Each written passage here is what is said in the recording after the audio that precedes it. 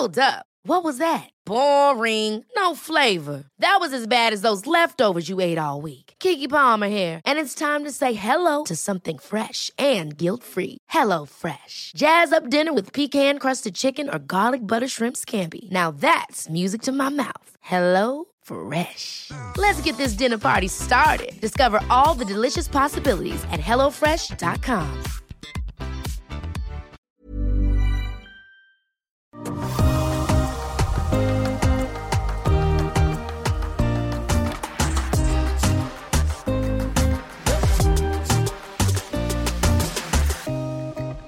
Nu närmar vi oss helgen och Jenny, vet du vad? Toskrygg. Ska vi inte ta och få alla till att laga toskrygg i helgen? Alltså jag säger bara, lägg ryggen på bordet genast. Va? Ryggen på bordet, nu ska det ätas torsk. Det är så enkelt och så okomplicerat egentligen, men väldigt, väldigt lyxigt. Så jag tänker att det finns de som kanske lite backar och kör sin liksom frysta torskfilé och kör safe. Men det här, vi pratar, vad är det den kallas för? Havets oxfilé eller någonting. Vi tycker ändå, gå förbi fiskdisken i helgen, eller idag inför helgen, och liksom köp med lite torskrygg och gå hem och ta hand om den. Ni kommer ha så smarrig mat på men på väldigt kort tid. Jenny, berätta, hur får man den perfekta torskryggen? Alltså jag måste bara trycka på en sak som du sa som jag tycker känns jätteviktig. Och det är faktiskt just det här, inte fryst torskrygg. För det blir inte alls samma sak. För de torskryggarna är små bebis-torskryggar. Alltså jag i alla fall pratar om när jag säger torskrygg. Då vill jag ha den här med stora liksom lameller som blir som sådana här saftiga, härliga skivor när man har tillagat den. Och det händer aldrig med en fryst liten sån här mini-bebis-torskrygg. Utan du ska ha liksom en stor torskrygg. Det är då du får den maximala upplevelsen. Och då måste man gå till en fiskdisk. Och då tycker jag så här, om man unnar sig den här torskryggen så tycker inte jag att man ska komplicera det, liksom göra liksom det alldeles för svårt för sig. Utan då måste man låta torsken tala för sig. Jag tycker, det finns några olika sätt som jag tycker är supergoda. Svingott och bara steka i smör. Lite olja och smör. Och sen medan man steker så öser man den och sen får man inte steka för länge. För att en torskrygg som är så här lagom tempererad blir lite så här skivig, perfekta konsistensen skulle jag säga. Det är ju bland det godaste man kan äta. Men en torr torskrygg är ju som att äta en skosula. Så man får absolut inte översteka en torskrygg. Nej, och sen är det ju så här, när man steker torskrygg i smör, just när man får de här brynta smakerna, så ett tips där, salta fisken en stund innan så att den blir lite lättrimmad, för det då håller den ihop mycket, mycket bättre när du sen steker den. Så det är ett tips, och det tar det 10 minuter, en kvart, och så kan man torka av lite överflödigt salt och så steka på den. Och till det här, Jenny, till en stekt torskrygg, jag älskar ju brynt smör och så några droppar citron. Vem älskar inte brynt smör, Diana? Alltså egentligen har vi ju grunden där. Kör en stekt torskrygg, brynt smör.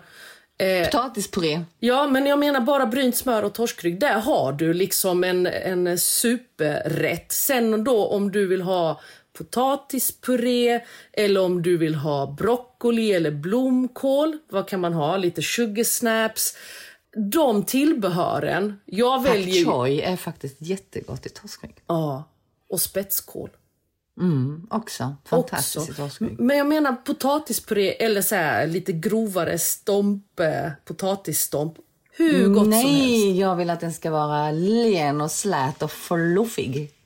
Du vill ha till det. torskryggen. Ja, jag kan tycka så här när du har brynt smör att det är ganska gott till lite grövre potatis.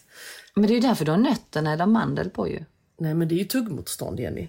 Det där är tuggmotståndet och lite krydda. All right. Men du, jag tänker så här då. Det brynta smöret gör ju så att det blir otroligt enkelt. För att det är ju liksom, jag skulle säga, brynt smör är ju världens enklaste sås att göra. Det är ju bara på med smör i en kastrull och sen så låter det liksom gå tills det blir lite gyllene och doftar kola. Sen är det klart. Så det är ju liksom helt grymt. Men om man vill laga lite mer så tänker jag liksom vad som också kan matcha till den här torskryggen. Det är ju såklart en vitvinsås. Ja, hur fint som helst. Vill man lyxa till extra så gör man ju en champagnesås. Det kan jag erkänna att det är ingenting som jag gör i vardagslag, bara sådär ur rockärmen. Men och sen så kan man ju såklart också göra beurre blanc. Och beurre blanc, för de som inte vet, det är alltså en smörsås man gör som egentligen är alltså smör som har emulgerat med syra som man liksom bara vispar upp. Och då blir det liksom krämigt och sen så tycker jag också att det är väldigt gott om man har någon form av rom till detta om man nu gör en beurre blanc eller även om man gör en vitvinsås tycker jag också det är väldigt gott om man har någon rom till. Det är fint men den såsen du sa där Jenny, den har man ju också vin i så att det blir liksom en krämigare vitvinsås. För det tycker jag är så himla gott när du får den lite tjockare så. Men jag tänker så här att när man har den här torskryggen så tänker jag också att det kanske finns de som vill ha den i ugnen. Att man liksom någonstans lite omkokar den. Inte jag. Jag kan tycka... Jag kan tycka att det är ganska gott fast där man går liksom framåt våren och åt det hållet. Men just nu när det är höst och man vill ha de här rustika smakerna, då får man ju fram dem på ett helt annat sätt när man steker den. Men det går ju alltså omkoka den eller liksom bara lägga den i en form och köra den i ugnen och baka den i ugnen. Och det krävs ju inte... det är klart. Det tar ju inte alls någon lång tid. Men återigen, ha koll på tempen så att du Vad tempar du din torskrygg till? Jag vill ju ändå att den ska vara liksom... Men kanske 48 där någonstans. Jag går inte ens upp dit. Jag håller mig på typ 45. Ja, jag tycker... Jag vill inte ha den här känslan av att den ska vara liksom rå fisk. Utan jag vill att den ska flejka sig. Men där 47-48 tycker jag blir perfekt i min smak. Men du, jag har och när man pratar då torsk så får man ju liksom inte glömma, i alla fall jag får inte glömma en rätt som var extremt hypad för en sådär 20 år sedan som heter Black Cod. Och då var det en restaurang i London, en fusion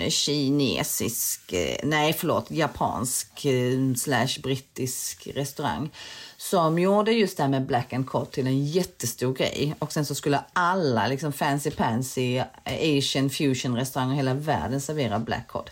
Och då är det egentligen så att den torsken är ju en speciell sort torsk som inte finns så mycket av. Men man kan också göra själva det här receptet, tycker jag, på vanlig torskrygg ska vi lägga till, för man vill ha den här liksom fasta liksom konsistensen med de här stora lamellerna. Och då lägger man ju torsk i en marinad som blir som en rimning med miso och mirin, sake och socker. Och sen så ska det ligga, jag tror originalreceptet är 3 dygn. Det kan jag tycka är lite hardcore, för då är det är verkligen hardcore. Fisken väldigt, väldigt fast. Men jag skulle säga 1 dygn, absolut, minst 1 dygn. Den kör jag däremot i ugnen, för att vad som händer är att annars så bränns mison och sockret lite för mycket, tycker jag, om man ska köra den på en hög temperatur på plattan, för annars så börjar det koka och det vill man inte heller. Torsk, alltså kokt misotorsk, det låter inte jättegott och det är det inte heller. Så den kör jag i ugnen och sen så får man liksom gärna bränna av den precis innan servering, antingen längst upp under grillen på alltså under gallret där, eller om man har en brännare så att det blir lite så sotigt ovanpå. Alltså det är en fantastisk torsk. Jag är lite ledsen att den har försvunnit, så jag känner att jag måste laga det snart så att folk får liksom återupptäcka den där. Ja, men jag sitter här och funderar. Jenny, jag fick ju en sake av dig. Eller vad fick jag av dig? Någon flaska? Ja, men den ska du inte ha till torsken för den är ju söt med yuzu i. Det var med yuzu. Jag bara satt och tänkte, vänta, jag har ju sake hemma nu. Det lät ju gott. Nej, den ska du dricka. Nej, det funkar ju inte då. Den ska du dricka. Den kan du blanda med 50-50 kava kan jag säga. Väldigt fint. Fint. Nej, men jag vet ju när man får så här att jag tycker också det är så gott med torsk när den är lite saltad. Jag vet att vissa rimmar ju den, och det har jag också gjort någon gång, där jag har lite vatten, där jag har både salt och socker. Ja, precis, och lägger den rimningslag. Ja, absolut. Så jag gör en rimningslag och så ligger den där i ett tag. Alltså det är ju så himla lite jobb egentligen, men just det där att salta på, det räcker, gör en lättrimning. Men missa inte de här goda tipsen vi bjuder på nu, för att jag vet inte, jag tycker att det är sällan folk äter torskrygg när de går på restaurang och tycker att det är så magiskt gott när man faktiskt kan få till det ganska enkelt hemma. Jättelätt. Inte alls svårt att få till en god torskrygg hemma. Jag skulle säga så här, och rent generellt kan man säga, tycker jag, om fisk är ju världens bästa snabbmat. Ja. Förutom nudlar då kanske. Nej, men så tänker jag också det här att folk tänker, men det är så dyrt med torskrygg. Ja, men det är därför vi säger bjud på potatis till, potatispuré eller potatisstomp. Alltså ha mycket tillbehör, för då blir man ju ändå mätt ändå. Har man en smörsås till så mättar ju det också. Så behöver ju liksom inte hur mycket torsk som helst. Nej, och sen så är det ju också så här, en torskrygg kostar ändå aldrig mer än en oxfilé. Nej, eller hur? Nej, men så mycket godare om du frågar mig. Alltså lätt att jag väljer torskrygg över oxfilé. Alla dagar i veckan. Om inte den är fryst. Jag menar riktigt god färsk som flakar sig. Så du ser. Det är fantastiskt, är det verkligen. Ja. Men absolut. Jenny, vad dricker vi till? Tänker jag kanske någon behöver lite tips. Det beror ju på vilken av de här varianterna som vi har pratat om nu. Men jag skulle säga, om man kör den här med brynt smör och hasselnötter och så, då skulle jag faktiskt tipsa om att man dricker en lite ekfatslagrad Bourgogne Chardonnay. Och har man då en liten budget så ska man kanske låta bli den. Eftersom den kostar ganska mycket och torsken också kostar en del. Då får man nästan fira något liksom. Ja, men sen finns det ju andra chardonnayer som kanske är lite mer plånboksvänliga.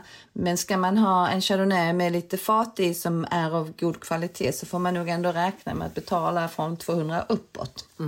Så då kanske man hellre vill...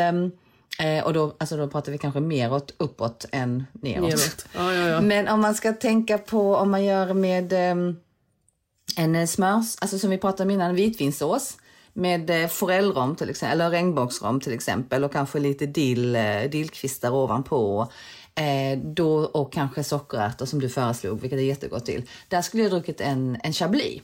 Och en chablis kan man ju få tag på, en liksom schysst chablis på 170 kronor liksom.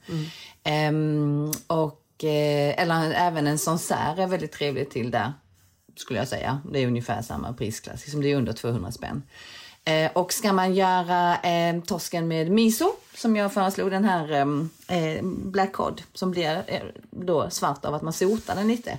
Där skulle jag säga att där ska man ju såklart dricka en Riesling. Och gärna en tysk Riesling tycker jag till det. Det är fint. Alltså nu känner jag så här, alla som lyssnar på det här, hitta någonting som du känner att du vill fira i helgen. Och ät och drick gott. Och jag menar, vi har alltid något att fira, eller hur? Vi firar att men jag måste faktiskt tipsa, för att jag har ett recept i min kokbok som är torskrygg med edamamebönor och en miso-smörsås. Den tycker jag att alla ska laga i helgen. Ja, nu gör vi så. Hör ni vad vi säger? Laga torskrygg, hitta något att fira och bara njut av helgen. Vi önskar dig och alla er som har lyssnat en superfin fredag, lördag, söndag och alla dagar i veckan. Ja, njut av maten och av livet. Det försöker vi få uppmuntra er att göra varje vecka. Så ha en fantastisk helg. Puss och kram från oss. Hej då! Hej då!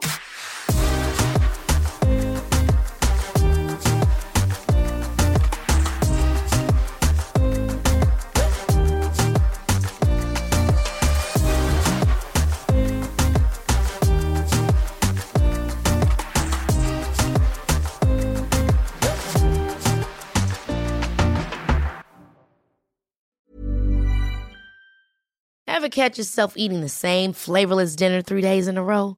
Dreaming of something better? Well, HelloFresh is your guilt-free dream come true, baby. It's me, Keke Palmer. Let's wake up those taste buds with hot, juicy pecan-crusted chicken or garlic butter shrimp scampi. Hello Fresh. Stop dreaming of all the delicious possibilities and dig in at HelloFresh.com. Let's get this dinner party started. Even when we're on a budget, we still deserve nice things. Quince is a place to scoop up stunning high-end goods for 50 to 80% less than similar brands.